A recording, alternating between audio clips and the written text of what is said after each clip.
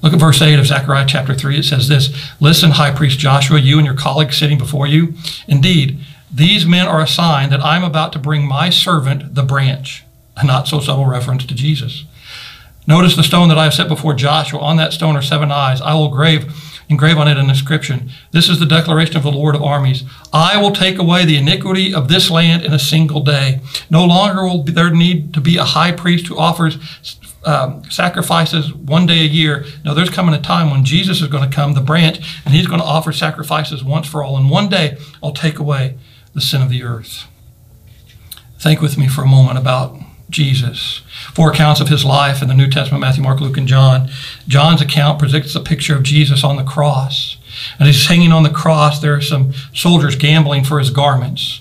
John gives us 2 very specific details, and I want you to see them. One is he says it's a seamless, one-piece garment woven from top to bottom. That's the robe. He also says that it's purple.